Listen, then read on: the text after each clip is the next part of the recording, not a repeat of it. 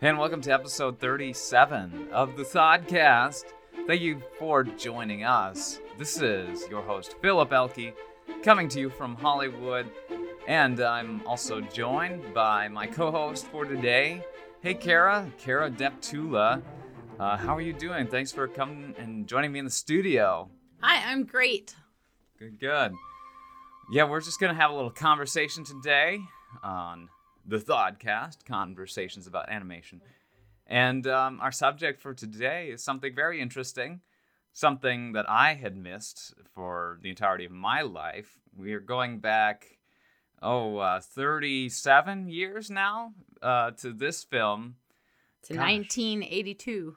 That's a long time ago. Holy crap. Well, yeah, if you haven't noticed from the title of the episode, we're talking about The Dark Crystal, the 1982 Jim Henson and Frank Oz film, from the studio that brought you The Muppets. Jim Henson, of course, his name synonymous with Muppets and puppetry, and somewhat to his chagrin, I think he definitely was a visionary who wanted to be associated with, having a visionary. I just used that word. An aesthetic that just transcended the medium of puppetry, but his career was cut a bit short. Kara, how familiar are you with Jim Henson? I mean, I've been at his studios in Los Angeles. They're literally down the street from my apartment. That's right. Yeah, and I know his son, Brian Henson, I believe, does a lot of work in film now, even work in puppetry as well. I don't know that much about the Muppets, honestly. I'm very much a neophyte, but I thought this was a good jumping on point. Very curious. I've watched some Muppet movies, but they weigh on the very happy, lighted side. I watched some Fraggle Rock, very happy tone. Dark Crystal was actually supposed to be much darker, just like the Grimm's fairy tale. So he literally meant to scare the children.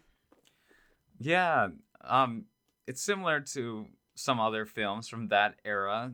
Just a very kind of gritty. I mean, it's all made using practical effects.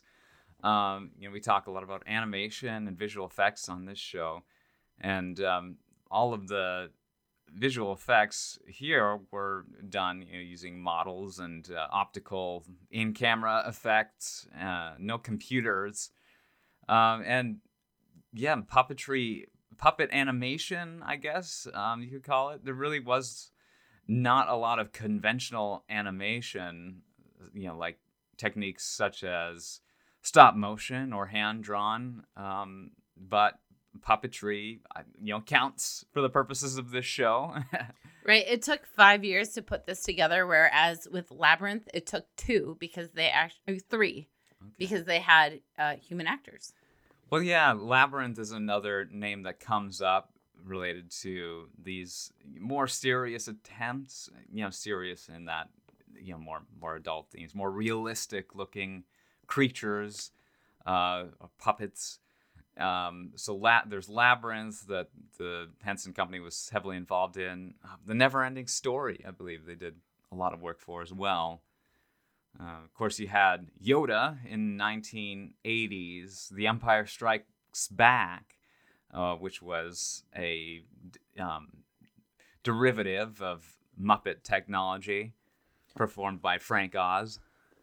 Right, and then the Podlings in the movie later became the Doozers in Fraggle Rock. Oh, that's crazy. I recently watched a little YouTube documentary about Fraggle Rock and the Jim Henson Company. It mainly focused on Fraggle Rock, which was an HBO series from the early 80s. But yeah, I noticed how similar these characters, the Podlings, they call them in The Dark Crystal, how similar they look to the Doozers. Right, they were the very happy, lighted creatures. And they were some of the few creatures from Fraggle Rock that didn't have like the characteristic like bug eyes protruding from the top of the puppets like most Muppets do. So they were able to sort of cross the boundary between, a more realistic production and something that was a little more cartoony. Right, and then they also became the slaves in the movie. So because they were lighted, the Skeksis wanted to suck the light out of the little podlings because they were bright. Well, and this gets into the themes of the Dark Crystal and the just very heavy, mythologically laden narrative that Jim Henson and his company weaves in this film. It's really an incredible achievement in storytelling, mythical storytelling, good versus evil. It is a classic hero's journey in the Campbellian sense, and it's all told through this incredible technology. Right, and the narration at the beginning literally happened because they screened it to audiences and no one understood what was going on with the characters at the beginning of the movie. Well, the movie does begin with a heavy amount of narration. It's a little bit clumsy. I mean, if this were a perfect film, I think we'd know a lot more about it today. But it's definitely kind of gone under the radar as a cult hit. I didn't see Labyrinth until more recently. Neverending Story was a lot more of a success. But yeah, The Dark Crystal I'd heard of, but never, just didn't have that mainstream appeal. It didn't become popular until later, and when audiences first viewed the film, they did not like it. It ended up making, I think, $50 million at the box office, and they put about $15 million into the budget. That's pretty good. It didn't seem like it was too big of a blow then. If that was the case, it essentially made its money back. Plus, it's gone on to become a cult hit. I mean, they definitely put just so much intricate work into this film that really, when you put a lot of love and care into a film, it'll usually pay off down the road, even if it doesn't find much purchase initially. Jim Henson cared about this movie so much that he ended up going to court for it and buying the rights in court so that he could have things happen with it the way that he wanted it to happen. Yeah, the film, well, I wish I knew more about the Henson Company, because I don't know how lucrative his endeavors really were. I mean, I know Jim Henson, I think, had 2 films before The Dark Crystal: The Muppet Movie and then The Great Muppet Caper. The Muppet Movie was shot in Los Angeles. The Great Muppet Caper was filmed in England, Elstree Studios, back-to-back with The Dark Crystal. So these were kind of sibling films. And The Great Muppet Caper didn't do nearly as well at the box office as the original Muppet Movie. Right, but he did do Sesame Street, which is still ongoing. That's true. That project was probably the most successful of any Henson project. To this day, it's just a big moneymaker. And that's, a co-production with PBS. A few crossover characters, of course, from the Muppets and Sesame Street, but overall there is a bit of a brand distance between the 2 properties, because Disney now owns the Muppets. They do not own Sesame Street, even if they share. A couple characters will make cameos. Kermit the Frog is a regular on both. In both franchises. Well, there was also the Muppet Show that ran for years that came, I believe the Muppet Show came along before all the movies. Yeah, that was a big deal back in, I guess had to have been the 70s. I have absolutely no idea. Well, yeah, the first Muppet movie was released in the 70s, and then The Great Muppet Caper was 1981. Okay, yeah, the Muppet Movie, 1979. In February 1978, Jim Henson and his daughter Cheryl Henson came up with the idea for this film. Well, I think they had already had the idea, but they really fleshed it out during a snowstorm where they were stuck at a hotel. And they worked out a lot of the film's plot details on sheets of hotel notepaper.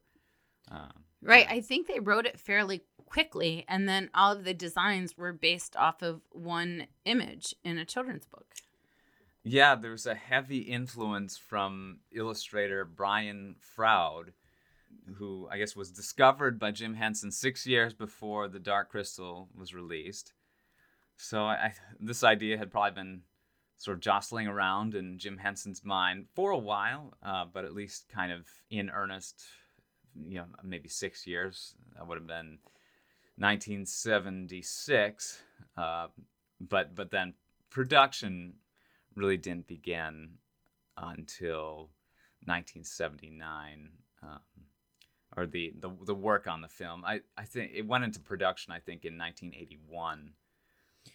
Being that we're now in 2019, for anyone that's going to watch the film from the DVD, I almost suggest watching the behind the scenes first so that you have more of an appreciation for how the movie was put together.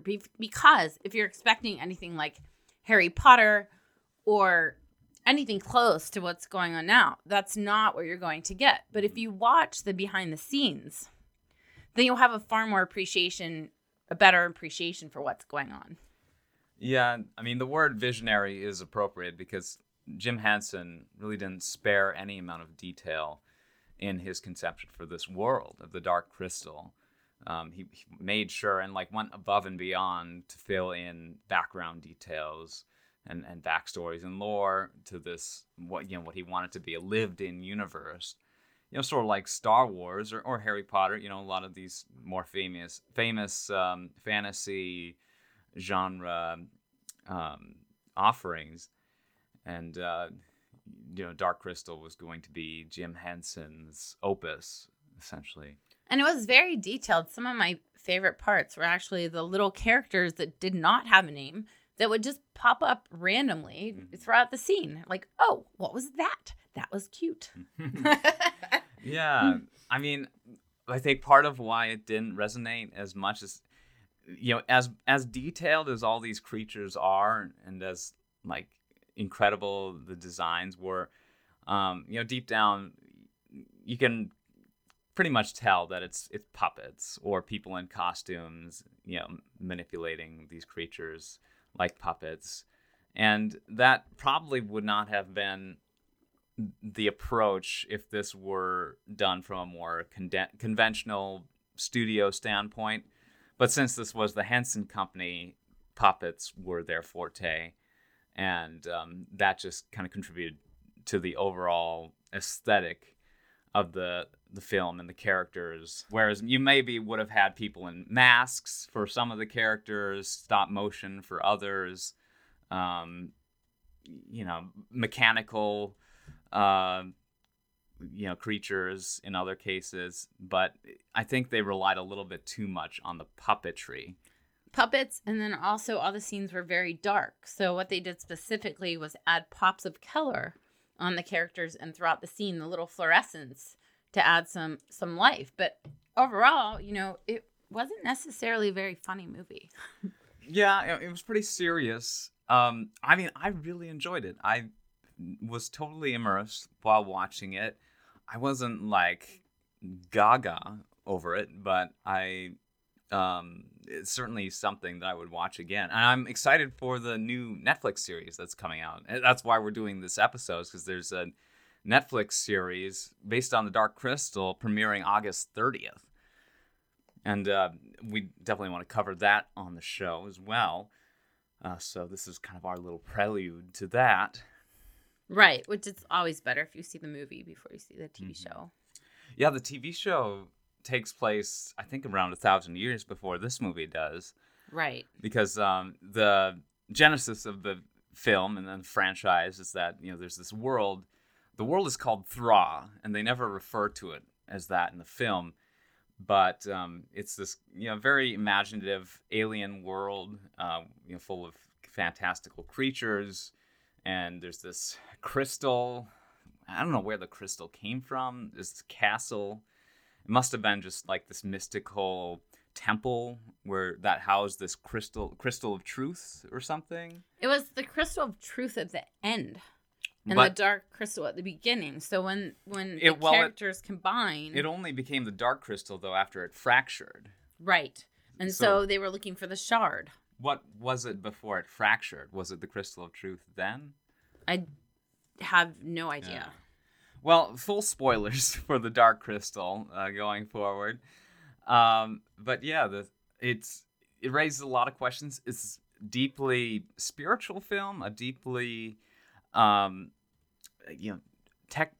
textured film, a lot of just themes relating to humanity, duality, Eastern mysticism. Right. I'm in the spiritual world here in Los Angeles, and it really replicates what is going on with the dark versus light and how we're actually all one, and we need both to exist. It's actually a necessity, but we're still all one. Yeah, I mean, there's certainly going to be opposing forces of light and dark. It also emphasizes that we shouldn't linger in the world of the dark as much as that's going to be like a factor in existence. Entropy is just a fact that one should always strive for the light. Right, because the Skeksis were all based on the 7 deadly sins, and I think there was something about them using 9. Well, yeah, it begins with these races, like these opposing races of creatures. They're like these reptilian creatures. The Skeksis and the Mystics. Kind of odd that they chose such a conventional word for one of them and then just like this wild, made up word for the Skeksis. Right. But these beings, I guess, were products of the crack in the Dark Crystal. And there used to be more of them, but at the time of this film, around 1,000 years after the great, was there a word for it? The great fracturing or something? Oh, right. The great conjuring? Conjunction? Well, there was the great conjunction. Right. Which is the kind of motivating force in this film, but the original fracturing of the crystal. I have a feeling that Agra mentioned what happened when Jen went to visit her. Yeah. I mean, at any rate, yeah, you have these two races, and there are only 10 of each at the start of the film. And then during most of the film, there's 9 because the emperor of the evil Skeksis dies right at the beginning, and then correspondingly, the leader of the Mystics also dies, and he like fades into the into the atmosphere like Yoda, like a Jedi. He just disapparates. Right. And yeah, sends the lead character Jen on this quest to find the shard to repair the crystal. I don't know. Yeah, something about the crystal calling or the shard calling. And he also loses the shard many times, which is very typical of these sorts of movies. Yeah, why do they begin the quest just then at this moment? Maybe it's because of the Great Conjunction, and Jen is now ready to embark on his own. It's maybe an auspicious time where you have this leadership change with the Skeksis and this castle, and their powers are waning.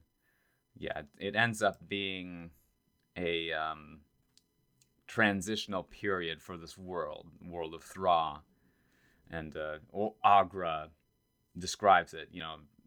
beginning and all the same, sometimes good, sometimes bad. But, the events of this film are clearly representing the dawn of a new era in Thraw. Right, and they were going to make a Dark Crystal 2. Yeah, I mean, it seemed ripe for exploration in future, installments, but it just didn't quite have the cultural impact that I think Jim Henson wanted, and so he shifted his focus to other things like Fraggle Rock. Right, which was more likely, I suppose, to have children watch Fraggle Rock. I recently watched an episode. And I mean, it's definitely lighted. It's funny. It's more for kids.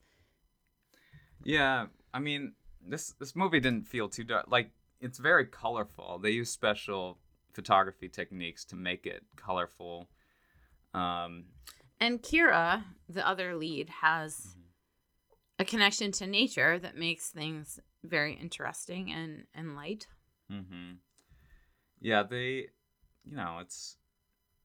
it's generally for kids, but can be appreciated by adults.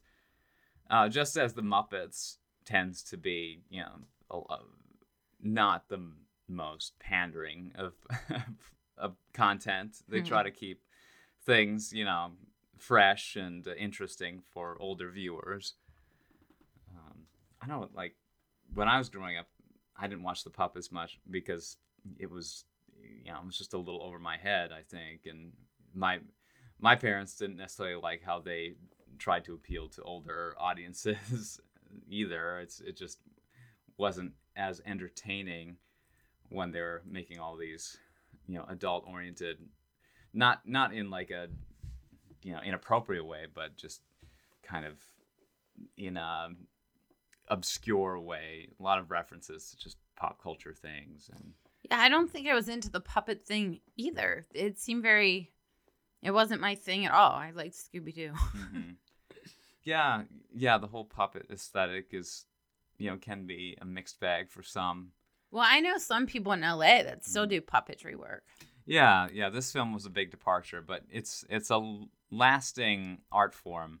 And I'm glad to see is getting some resurgence with this new series. Right, but there probably won't be any puppetry in the new. Oh, it's all done using the same techniques. Oh, it is. Yeah, they're using computers for just certain compositing elements, so that they can combine just different backgrounds and environments, and characters together on screen. And, you probably get to see the female Gelflings, like, use their wings more in this new one. So where did they shoot that? Do you know? The new one? I don't know. We'll talk about that when we cover it. But, yeah, that's a good question. Yeah, they tend to shoot a lot of mystic sort of things overseas. New Zealand, England. Maybe so. It really is a who's who cast in the new one. A lot of notable actors, I know. I mean, Mark Hamill is in it.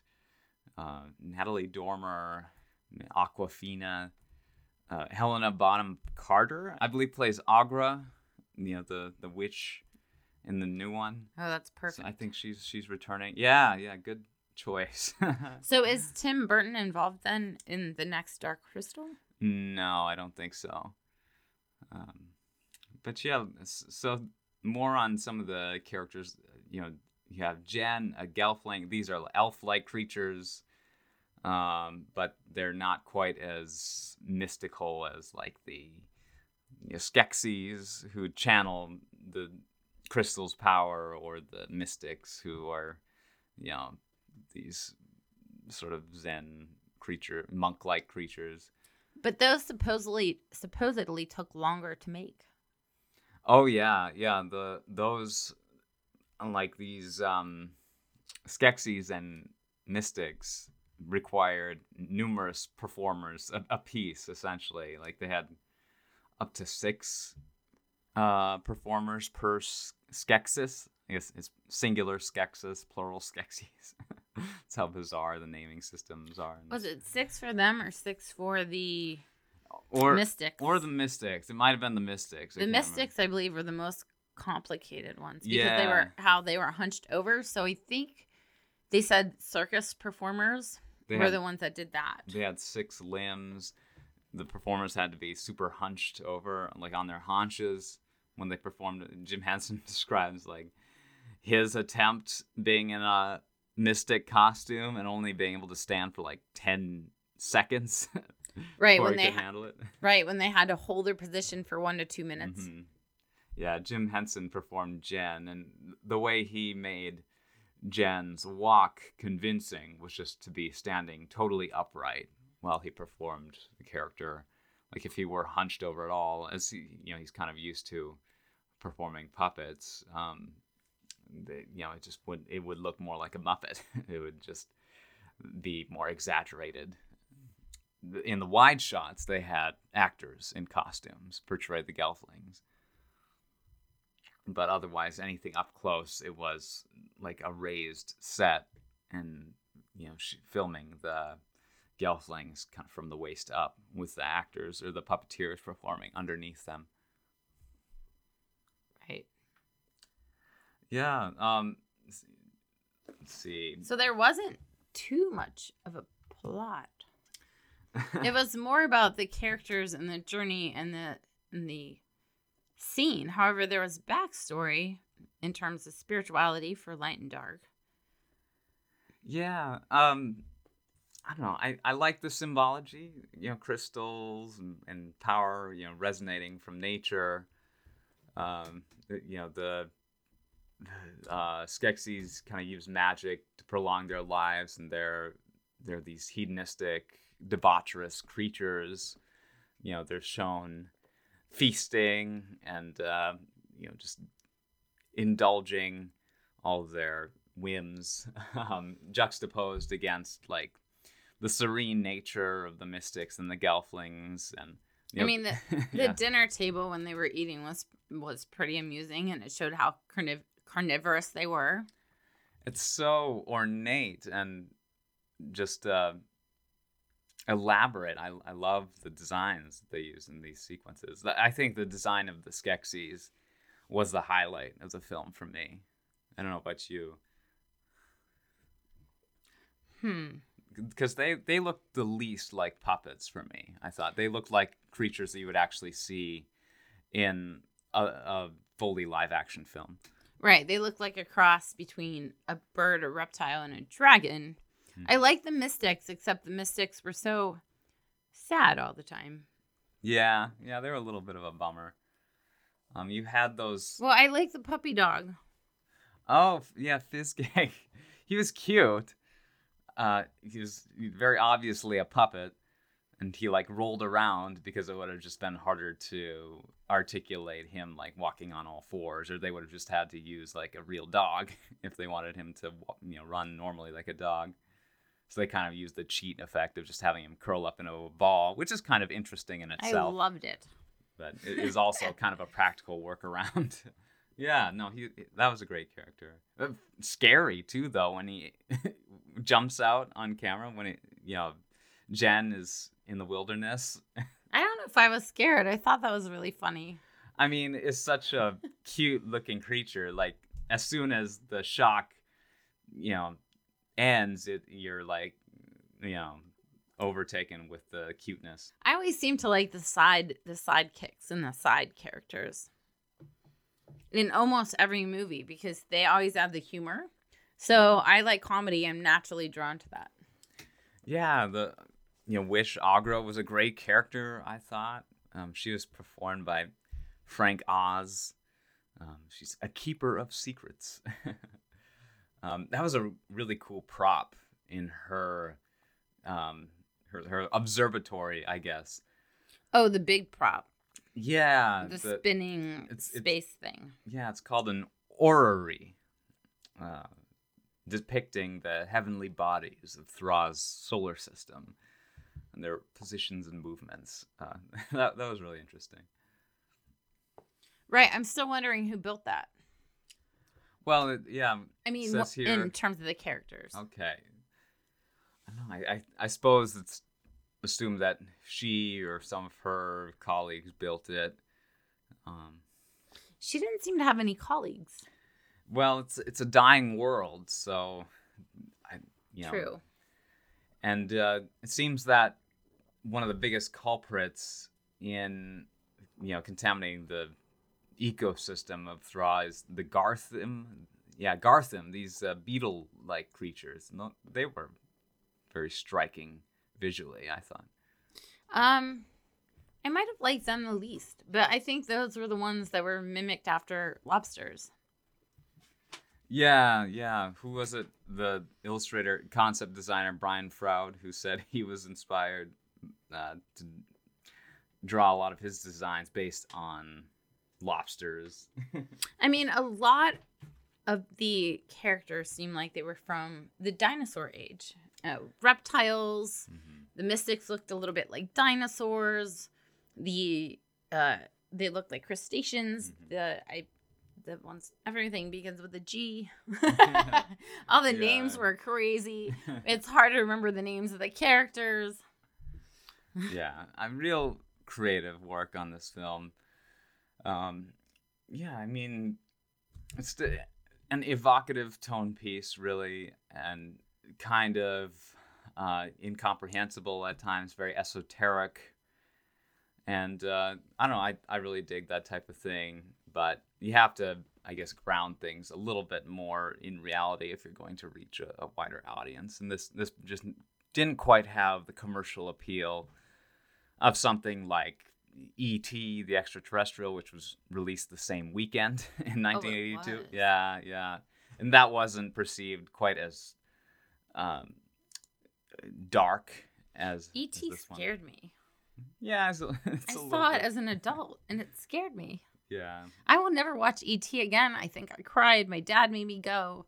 It's an emotional roller coaster for sure. I don't know. This movie had a few emotionally resonant moments for me, like at the end when the conjunction's occurring, and you had, I believe it was the general. There's a rivalry for the position of emperor after the emperor dies, and he's got like this really cool disintegration death sequence, which I don't know how it was necessarily accomplished. That might have been stop motion, but then at the end the new emperor, aka the general, stabs Kira, and she's dying, and like the juxtaposition of like the world crumbling around Jen as he's holding Kira, I thought was really poignant, because like if I were Jen, like the only thing I would care about in that moment is potentially losing this character, this person who I've got romantic interest, and the rest of the world be damned. Right. I think I had a feeling that she was gonna come back, and so I didn't get emotional because something told me she wasn't going to completely die.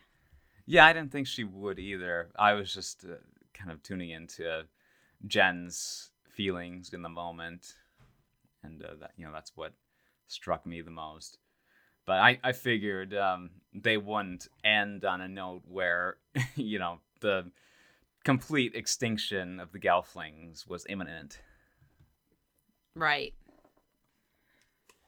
Yeah, and it was very classic fantasy that he encounters the romantic interests along the journey, even though he thinks he's the last Gelfling.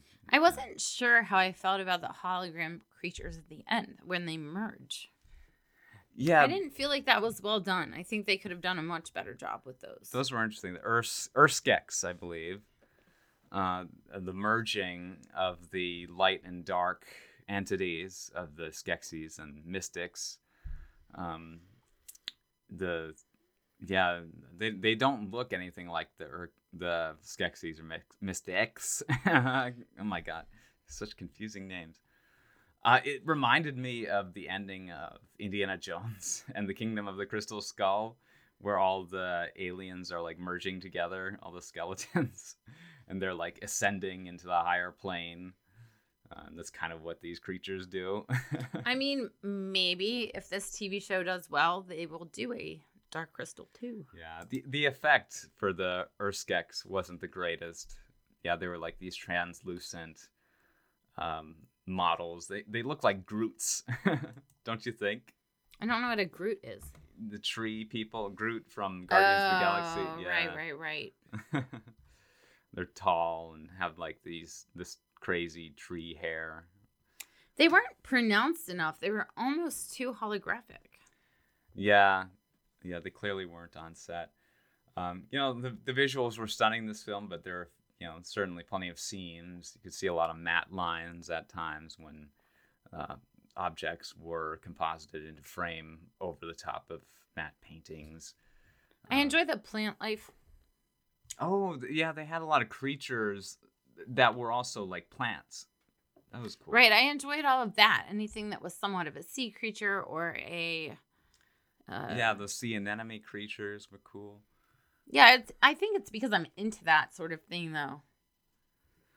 Mm-hmm. Well, yeah, what was the creature that began with an N?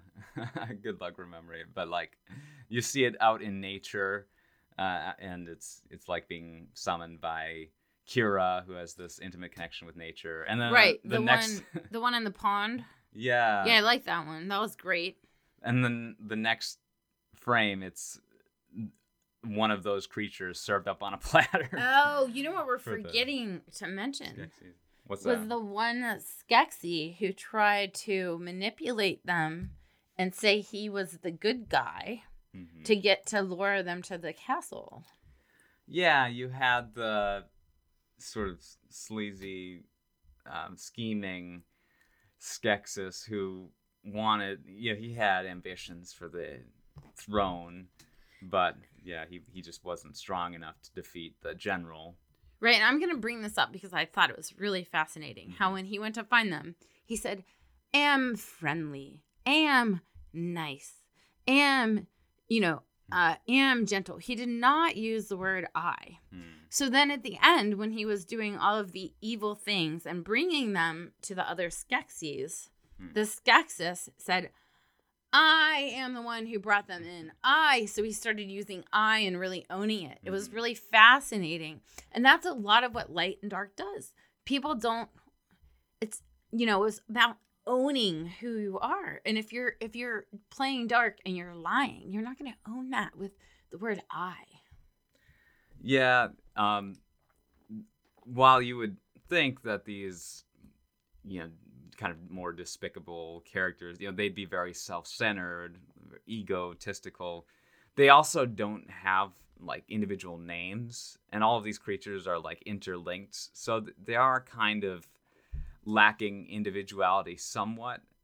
Visually, they're all distinctive, at least the Skeksis, but they really their names are their titles. I think the Mystics have names though. Urza was like the ancient. Oh wait, no. What? There were names because some of them they all had different healing powers, but whether they mentioned all of the names, I'm not sure. Yeah, I don't. It's maybe they don't. Because it says here, performers for the scribe, the alchemist, the healer. But they had what's the word I'm looking for? Occupations. Yeah. That was their distinction as characters. But the use of pronouns by the Chamberlain was kind of conspicuous, I thought. And a big part of it with the whole thing was that the Skeksis were trying to suck the life out of the light so they could find eternal life. So it wasn't long lasting.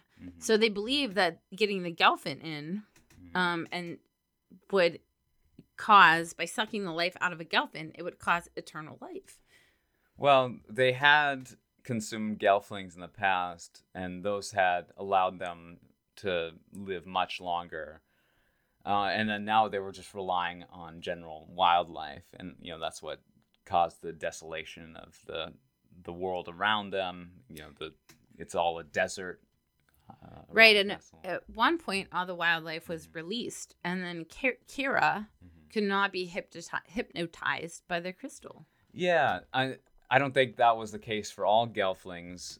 They definitely did use Gelflings for their evil purposes, but Kira was able to resist it because, she was able to, I guess, redirect the energy from that beam that was attempting to suck the essence out of her to, the animals, and that caused the animals to get all riled up and escape their cages and cause a big, ruckus in the dungeon. And that allowed her to escape. Yeah, she was able to use some kind of crazy psychic channeling to escape brainwashing. Right. Obviously, she was the heroine of the Gelflings. Yeah. I mean, this movie's a lot to do with the chosen one, the prophecy. You were the one who's destined to save the world. And Jen initially is the initiator of the quest, but then Kira shares just as much in the triumph of the quest. Certainly, she never really was a damsel in distress or just a sidekick character. No. Why do only girls have wings? I thought only bugs were. That part was great. Oh my god. Only girls have wings. Yes, boys do not have wings. As a girl, I thought that's incredible. Yeah. Oh well. Just for fun and humor. I don't know. The design of the Gelflings is great. I mean, I wasn't that familiar with the Dark Crystal, and from the images I saw, I thought they looked a little Uncanny Valley-ish, just based on stills that I had seen of the film. But then I saw images from the new series of some of the characters. I follow Anya Taylor-Joy on Twitter, and I think she shared a picture of a character she was playing, and these are some crushable looking puppets. I mean, yeah. The Gelflings kind of look like they had a whole lot of plastic surgery.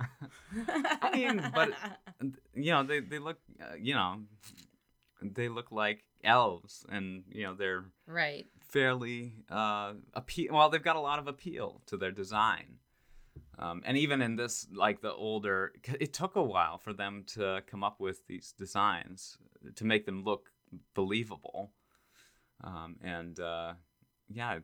really like the end result. I think in the new one, they'll look a little bit more polished than these ones were. They'll have more articulation. Maybe the textures will be just a little bit more lifelike. Right. But these were impressive. Like that first shot of Jen when he's playing the flute out by the pool and he's naked. He looks like a Ken doll or one of the puppets from Team America, World Police. Didn't you think? I don't know if I know what you're referring to. Well, when Jen's naked, he looks very plasticky. Oh, right. Mm-hmm. Like I said, plastic surgery.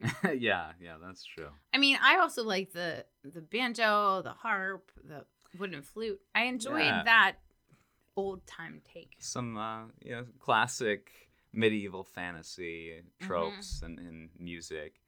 Yeah, what were they called? The Podlings. The Podlings raised Kira, and the Mystics raised Jen. And you get to see Jen and Kira's parents briefly. They do what's called a dream fast when they first meet. It's like the Vulcan mind meld. Right. So when they were together, I wasn't quite sure if they were going to be more like brother and sister, or if it was going to be more of a romantic relationship.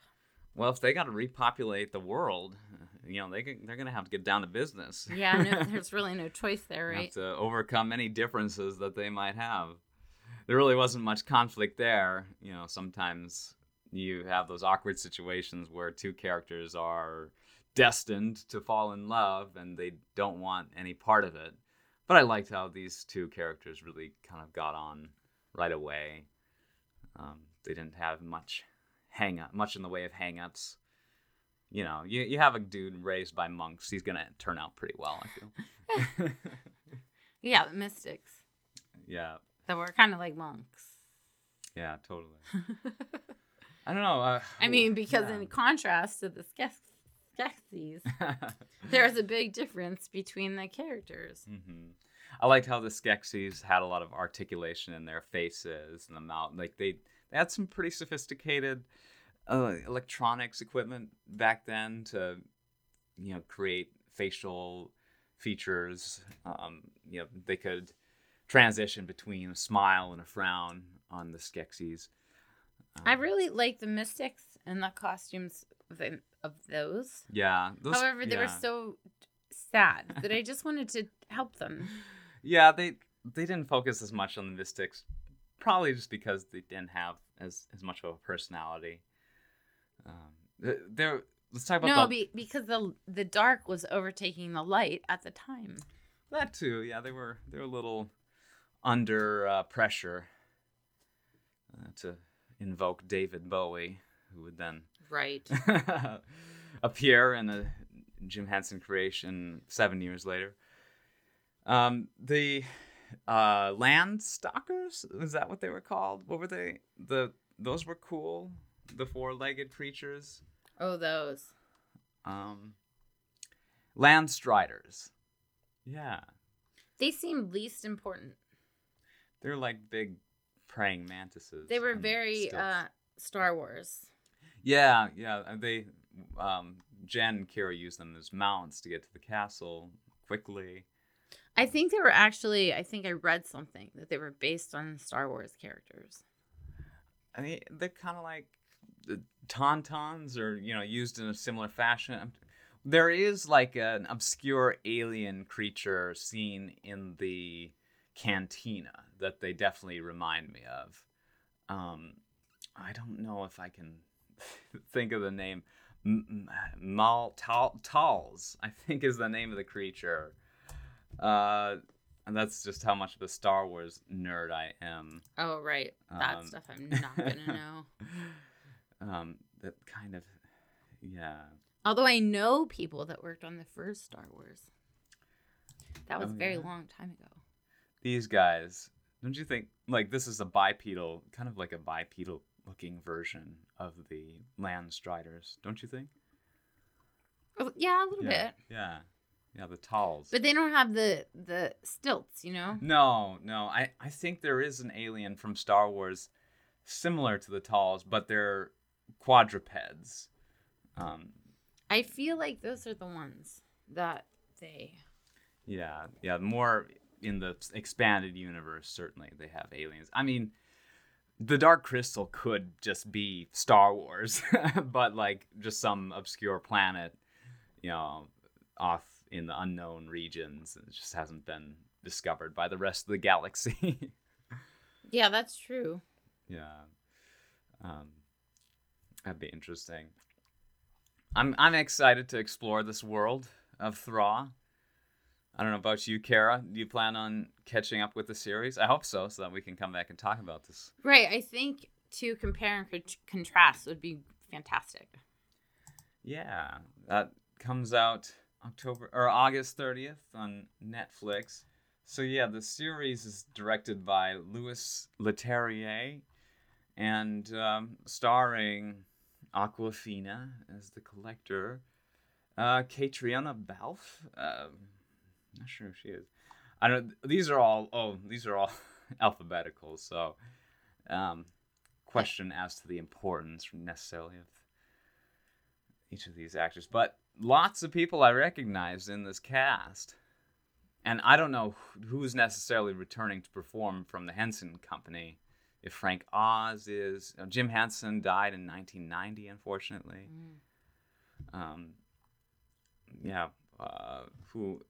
Taron Egerton, he plays a character named Ryan. Natalie Emanuel from Game of Thrones. Harvey Fierstein's in it. Dave Goelz, he's a Henson Company veteran. Right. Is that how you pronounce it? Dave Geltz? Goals? He's been doing a lot of voices for years. Yeah, he does the voices for characters too. If I just click on his profile here, I'm sure Gonzo. Yeah. Right. Mm-hmm. Dave Gells. I'm sure. See, there's the Muppet Show. Mark Hamill, Lena Headey. Yeah, I'm not much of a Muppet devotee. Jason Isaacs plays the Emperor. Just a real who's who. Toby Jones, Keegan-Michael Key, and that's so funny. Keegan-Michael Key. Gugu Mbatha-Raw, Simon Pegg, Andy Samberg, Anya Taylor-Joy, Mark Strong, Sigourney Weaver, Alicia Vikander, Benedict Wong. But like in the original, the voice actors who played Jen and Kira, each of their profile pictures on IMDb is just their characters from the Dark Crystal. That's hilarious. They weren't known for anything else. I mean, they did other work, but primarily they were Jen and Kira. Let's find their names here quick. I mean, unless they did voice acting. Yeah, Stephen Garlick did Jen, the voice of Jen. Lisa Maxwell did the voice of Kira. Billy Whitelaw was the voice of Agra. Barry Denon is Chamberlain. No one I recognize, honestly. Joseph O'Connor was the narrator. I like the voice of, I think it's the High Priest. He had a really deep, resonant voice. Jerry Nelson. He reminded me a bit of Lance Henriksen, who plays Bishop in the Alien movies. Just a great voice. Jerry Nelson does Floyd Pepper on The Muppet Show, in the Muppet movie. Oh, the guy in the audience? Yeah, I guess. Is that one of the guys from the balcony? No. What are their names? I'm blanking right now. I really wasn't a Muppet person. Yeah. I liked Fozzie Bear, though. Me neither. No, I liked Fozzie Bear. Yeah. I mean, we're going to have to throw down if you don't like Fozzie Bear. No. I was responding to the first comment. I know, but Fozzie Bear was amazing. Who were the two? Rosencrantz and Guildenstern? No, that wasn't their names. Anyways, Statler and Waldorf.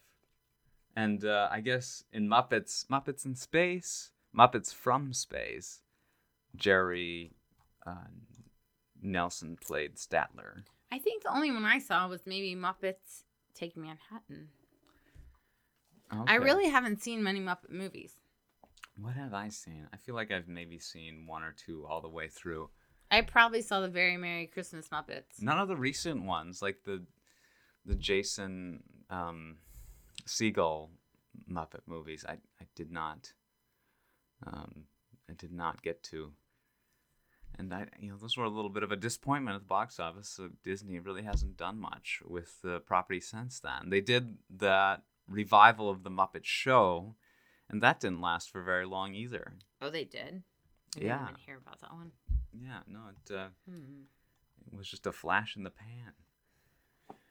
And so that brings us to our conclusion, and the rare case of a property that isn't owned by Disney that hopefully will have some degree of cultural impact, but we'll see. Hopefully it's good. They certainly invested in their voice cast in this one. Yeah. Any final thoughts, Kara? I mean, I hate to be boring and say no. But no, I think we covered everything that I wanted to. Anything further related to the symbolism and like the mystical subtext of the Dark Crystal? I think we actually covered all of it. It's very simple about how we're really all one. And light and dark are necessary. Yeah. I mean, there's the concept of the pagan duality and dialectic, but also synthesis that we should strive for. This transcendent truths of unity and merging with the light and all that. Well, I guess we'll sign off for now, but Kara, where can people listening find you? Oh, well, my Instagram is at Kara Deptula, CARADEPTULA. Awesome. Well, thank you all so much for listening to the Thodcast, conversations about animation. Follow us on social media at Thodcast on Twitter and Instagram. You can find me, Philip Elke, at Philip Elke on both of those platforms. You can listen to the Thodcast on Apple Podcasts, Spotify, SoundCloud, Stitcher Radio, and visit our website, thodcast.com. And, well, that was our talk about puppets, and maybe more on this subject in the future once I get more acclimated with it. So, goodbye for now. You all have a... I know, we could totally do Labyrinth. Oh, yeah, we should do that. I would watch Labyrinth. That's soon. Yeah, stay tuned for more Thodcasts. You all have a magical day and a wonderful week.